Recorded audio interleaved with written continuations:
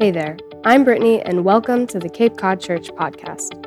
If you'd like to learn more about us, you can visit our website at capecodchurch.com. In the meantime, we hope you enjoyed this message in our current series. Well, good morning. Man, I got to tell you, I love watching those images of people declaring their faith in baptism. Wasn't that good? Man. I got to tell you, we got down to the beach and we filled up both parking lots. Sun started coming out. I put some sunscreen on. Man, hour and a half in the water. It was the best hour and a half of the week, man. It was so good. So, yeah, you can clap again. It's all good. Yeah. You don't get to see that very often. It's worthy of applause. In fact, my wife was at the gym the other day and she ran into someone and she was telling her about the baptism. And her friend lives across the street on the other side of Bourne's Pond. And she said, "Oh, I heard all the cheering, and that explains it." I'm like, well, that's a pretty good witness. So we've been talking about 4 questions for a better you. And the reason we're doing that is that very often in life, questions are better than lessons. They allow us to become a part of the discovery process. Questions are better than lessons. So today, I want to talk about a question, and I think of all 4, it may be the one that is most critical, most important, most useful, because it's the way that we can answer some of the most difficult questions in life. Some of the most difficult circumstances where we're just like, what do I do? And those situations that just feel hopelessly complex, where you're between a rock and a hard place. What do I do? And I don't know if you've noticed it, but here's what I've noticed. Almost all of the hardest questions and hardest situations in my life have to do with people. I mean, it's rare that there's not people involved. There's always a tension between this one, and what do I do? And so I want to offer a question that helps you in those most difficult places. Like, what do we do when, well, let's make it practical. What do you do when your ex, who is unfaithful to you, is coming to the party you're about to go to? Man, what do you do? What do you do when your Christian friend has started to deconstruct some of what you used to share in belief, and now they're making what seems like unbiblical choices? I mean, what do you do?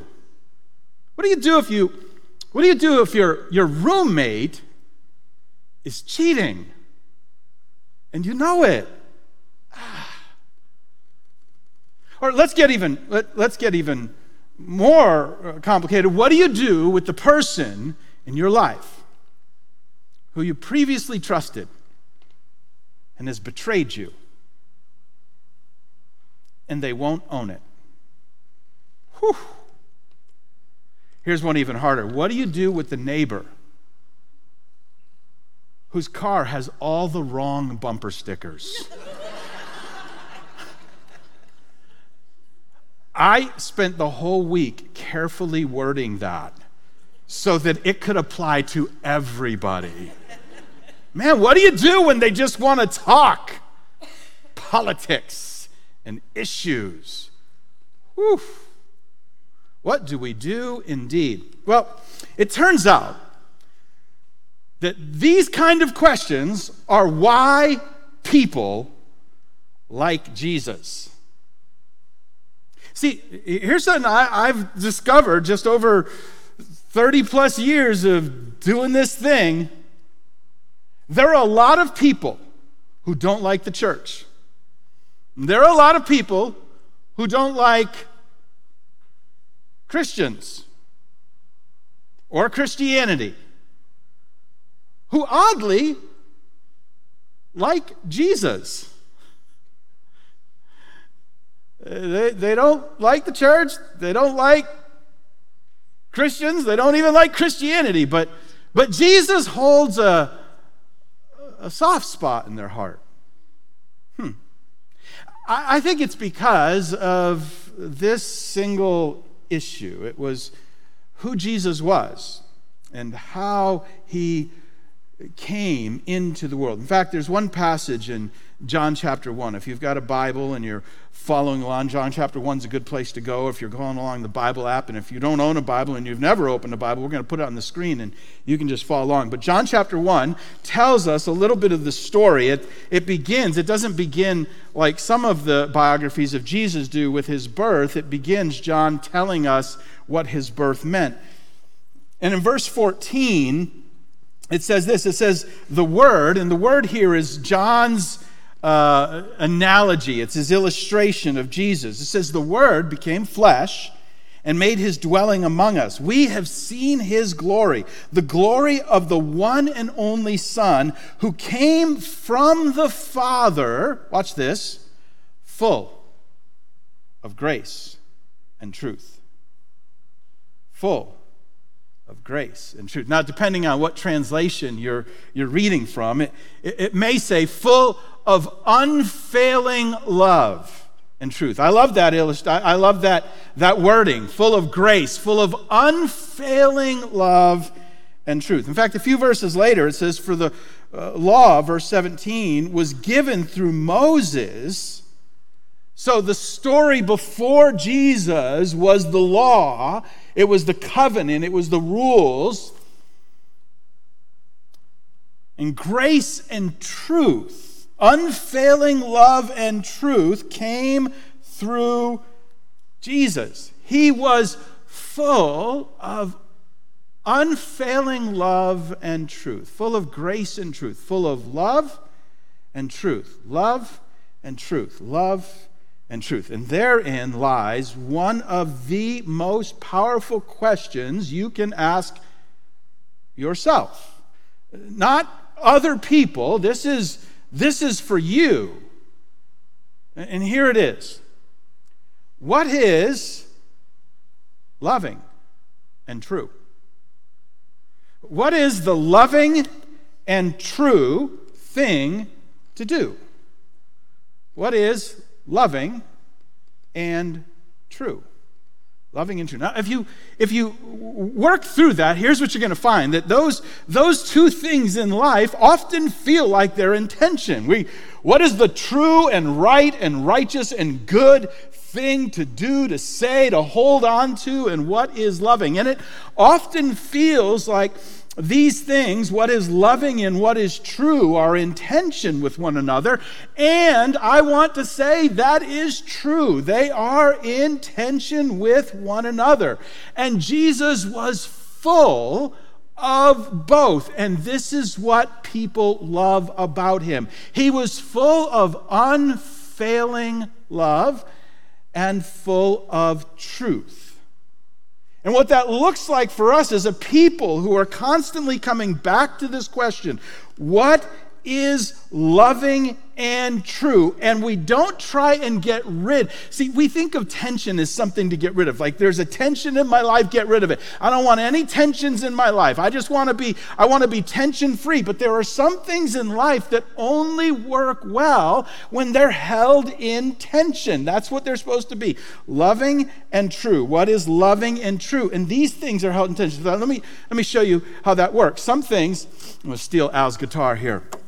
I've always wanted to do this. When you stand like this, it feels kind of cool, doesn't it? I feel like Johnny Cash. I should have worn black today. See, what makes this work is these strings are held in tension, right? There's two ends to it. In fact, if you listen and watch sometimes, the musicians will come out and they'll adjust the tension to get it right, because if it's out of tension, Al's going to come out and try and play this thing later, and it's going to be a mess. Forgive me, Al. If it's out of tension, it doesn't make good music. Does that make sense? Man, in our lives, love and truth only work when they're held in tension. Jesus was full of, that's a good way of saying he had the perfect tension between love and truth. And in our lives, the music is most beautiful when we hold what's loving and what's true in tension. Because love without truth is selfish. And truth without love is useless. See, love without truth is you're just taking the path of least resistance. You're just going with the flow. Go along to get along. But truth without love, you might as well not say anything. But Jesus came and he was full of love and truth. That's what we loved about him. That's what we loved when Jesus went to the house full of notorious sinners. We know that because that's what his critics said. Or when he met the woman who had been caught in adultery. And he said, "Where are your accusers?" And he protected her. And then he sent her off to live a new life, full of love and truth. Or when Peter viciously denies him, and days later, Jesus restores him. Or when the disciples couldn't stand by Jesus, but Jesus stands by them, full of love and truth. And maybe most famously of all, when he's hanging on a cross, and he looks out over that angry mob, and he says those famous words, "Father, forgive them. They don't know what they're doing." Full of love and truth. There's another story, and it's a good illustration of the power of love and truth held together in the person of Jesus, and I think it gives us a little bit of a window into what it looks like in our lives. If you grew up in Sunday school, you may remember the story of Zacchaeus. Let me read it to you. It's short and it reads well. Luke chapter 19, verse 1, it says, Jesus entered Jericho and made his way through the town. And there was a man named Zacchaeus. He was the chief tax collector in the region, and he had become very rich, but he was not very popular. It says he tried to get a look at Jesus, but he was too short to see over the crowd. Kids love this part. So he ran ahead and climbed into a sycamore fig tree behind the road, for Jesus was going to pass that way. Verse 5, Jesus came by, and he looked up at Zacchaeus, and he called him by name. "Zacchaeus! Quick, come down. I must be a guest in your home today." This guy was the most hated villain in town. He was also rich. Come on, Jesus, what are you doing showing favoritism? This guy? Zacchaeus quickly climbed down and took Jesus to his house in great excitement and joy, but the people were displeased. He had gone to be a guest of a notorious sinner, they grumbled. Mark it down, man. When you decide to live your life according to this question, people are going to grumble. Oh, man. They're with the wrong people. Why are they being nice to them? But Jesus was full of grace and truth, and the power is about to be evident. Verse 8, it says, "Meanwhile, Zacchaeus stood before the Lord." That doesn't tell us how this came about, but it does tell us what happened. He said, "I will give half of my wealth to the poor. Lord, if I have cheated people on their taxes, I will give them back 4 times as much." Whew. Full of love and truth indeed. There was something about the person of Jesus who was full of grace and truth, full of what was good and what was right, that challenged people at their deepest level to be what God had called them to be. That's the transforming power of this question in our lives. What is loving and true? What is the loving and true thing to do? What could I do that would be loving? What could I do that would be true and point towards truth? What is loving and true? And often it feels like those things are at odds, but they're a tension that needs to be lived out fully. Let me offer just 4 thoughts about how this looks in our lives. Here's the first one. If you're taking notes, just write this down, because even if it doesn't make sense, it'll come back later. Love, what is loving, what is true? Love goes first and last. At least that's the way it feels. Love often goes first and it often goes last. It just feels like, man, we're just making a sandwich out of this. We're just, all right, what is loving and true? What is, because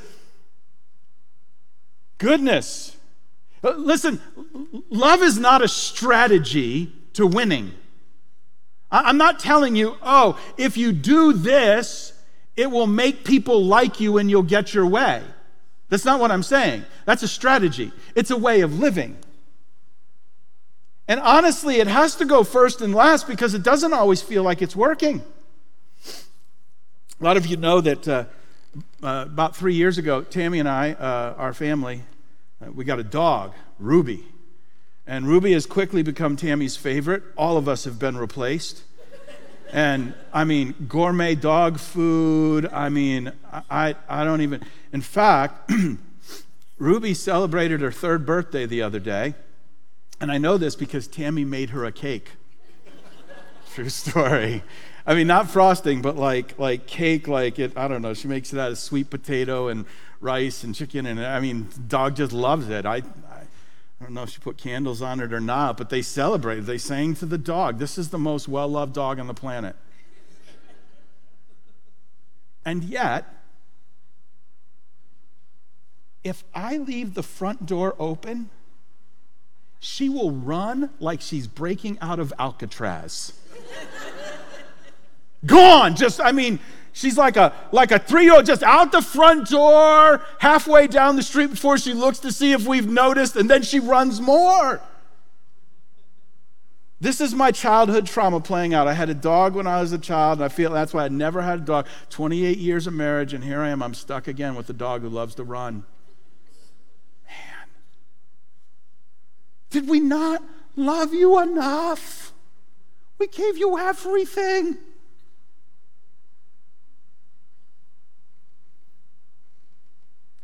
Love usually goes first and last. And by the way, it also is powerful, and she usually comes back because she knows this is a place where she's loved. There's a few other things that go along with this, and this is one that's important. Truth requires trust. Truth requires trust. If you want to speak something truthful and sometimes difficult into somebody's life, it requires trust. And if you don't have trust, and you're not willing to earn trust, my guess is that God's not looking to use you to bring truth into that person's life. Because truth requires some kind of trust. But here's something else. If you have someone in your life that trusts you, that believes in you, even a little bit, you have a responsibility to them. What is loving and what is true.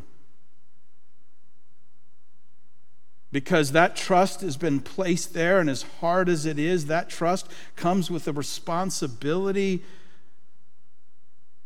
to truth. What is loving and what is true. Here's something else. I'm going to put this in the first person. You don't have to accept my truth to receive my love. Let me just say that again. You don't have to accept, agree, embrace, follow the truth that I'm trying to bring to you in order to receive my love. I'm just saying this because we have a tendency to segregate the world into people we agree with and people we don't agree with, and there's something deep within us that wants to withhold love and affection and generosity from people who disagree with us, who walk away from us, who struggle with us. But I just want to encourage you that these questions are meant to guide us back. What is loving and what is true? And you don't have to accept what is true in order for me to love you. But this is not the way of the world. It's not. Our world is built along lines of shunning. Let me do a quick survey. This is going to seem like whiplash, but I'm going somewhere with this. All right. How many of you, it's a hot dog survey, so this is not serious. How many of you believe a hot dog, this is a hand raise. I'm going to ask two questions. Is a hot dog a sandwich? Raise your hand. It's a sandwich. It is definitely a sandwich. Come on, raise your hand. Sandwich people, sandwich people, sandwich people. How many people say hot dog not a sandwich? Not at, oh, wow. I wondered what the... Dog, not a sandwich. The not a sandwich people won. So it turns out researchers actually asked this question. This simple little question. Is a hot dog a sandwich? And they got people divided up, just like we just did you, right? You know, the sandwich people and the not sandwich. The not sandwich people they're winning. They feel very, very confident right now. And I'm not going to take a position. Don't worry, I won't get political on you. So then they did something like, they did this. They said, okay, we're going to give you a choice. You got to follow the logic here. We will give you and everybody who agrees with you $1. And we'll give everyone who disagreed with you $2.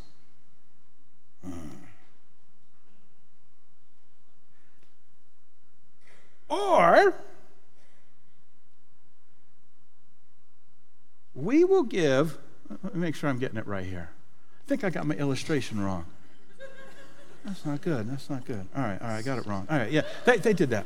This is very complicated. That's why I'm not a scientist, folks. I became a pastor. Some of the scientists in the rooms were like, this guy is botching this thing completely. No, they offered him two things. They said, we'll give you and everyone who agrees with you $3, but everyone who disagrees with you gets $4. Or If you rather, we'll give you $2. And everyone who agrees with you, $2. But the people who disagree with you only get $1. So you'll get less money, but the people who disagree with you get way, way less. Which do you prefer? 70% of people took less money just to make the people they disagreed with get even more less. Okay, I'll take less money because they get even less. Man. I read that. Didn't surprise me in a bit. I was like, 100%. I think I would have done the same thing. You hot dog sandwich people. Come on.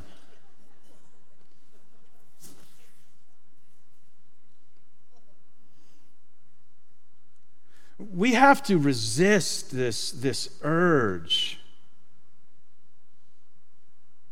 to shun and restrict our love from people who disagree with us. And that's what this question helps to do. It brings us back to the character and nature of Jesus. What is loving and true? And it asks us to live in that tension. And here's why it does it. Because love is the most powerful thing of all. This is why Jesus said, love your neighbor as yourself. And he wasn't done. Love your enemy.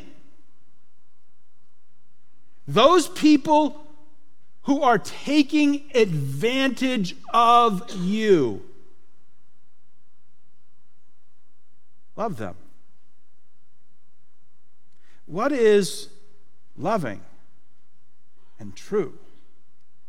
Because we haven't always, and here's my guess, you've got a relationship in your life, a friendship, a co-worker, you've got some place in your life where that tune has been played poorly. The strings are just not in tension, and it feels broken. But here's what Scripture tells us. Jesus came, and he was full of unfailing love and truth. And in that, he gave us a picture of how to navigate the most difficult questions in relationships of all. What is loving? And what is true? Would you bow with me? Our heads are bowed and our eyes are closed. I don't know the situation that you're in, that you're struggling with, just feels hopeless or broken or lost. Maybe it's filled your life with sadness and disappointment.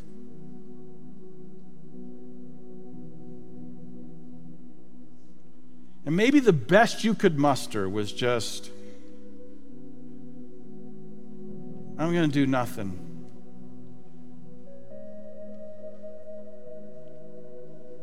I'm just going to avoid it. Avoid them. But Jesus had a different way.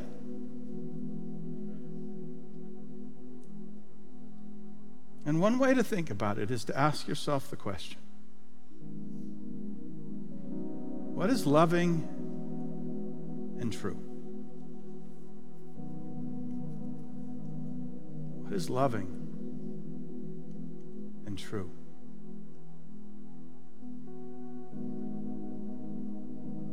Father,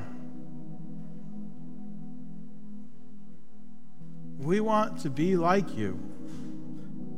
That's what this is all about. We followed after you. We We found in you a Savior that gave us new life, and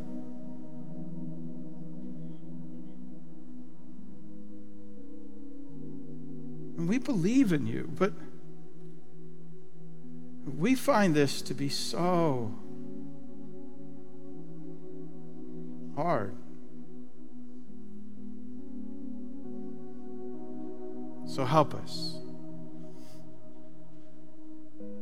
Help us to live in that tension between what is loving and true.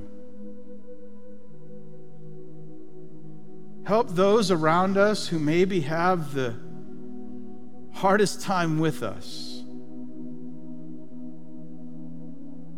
to experience something that is so unusual, full of unfailing love and truth.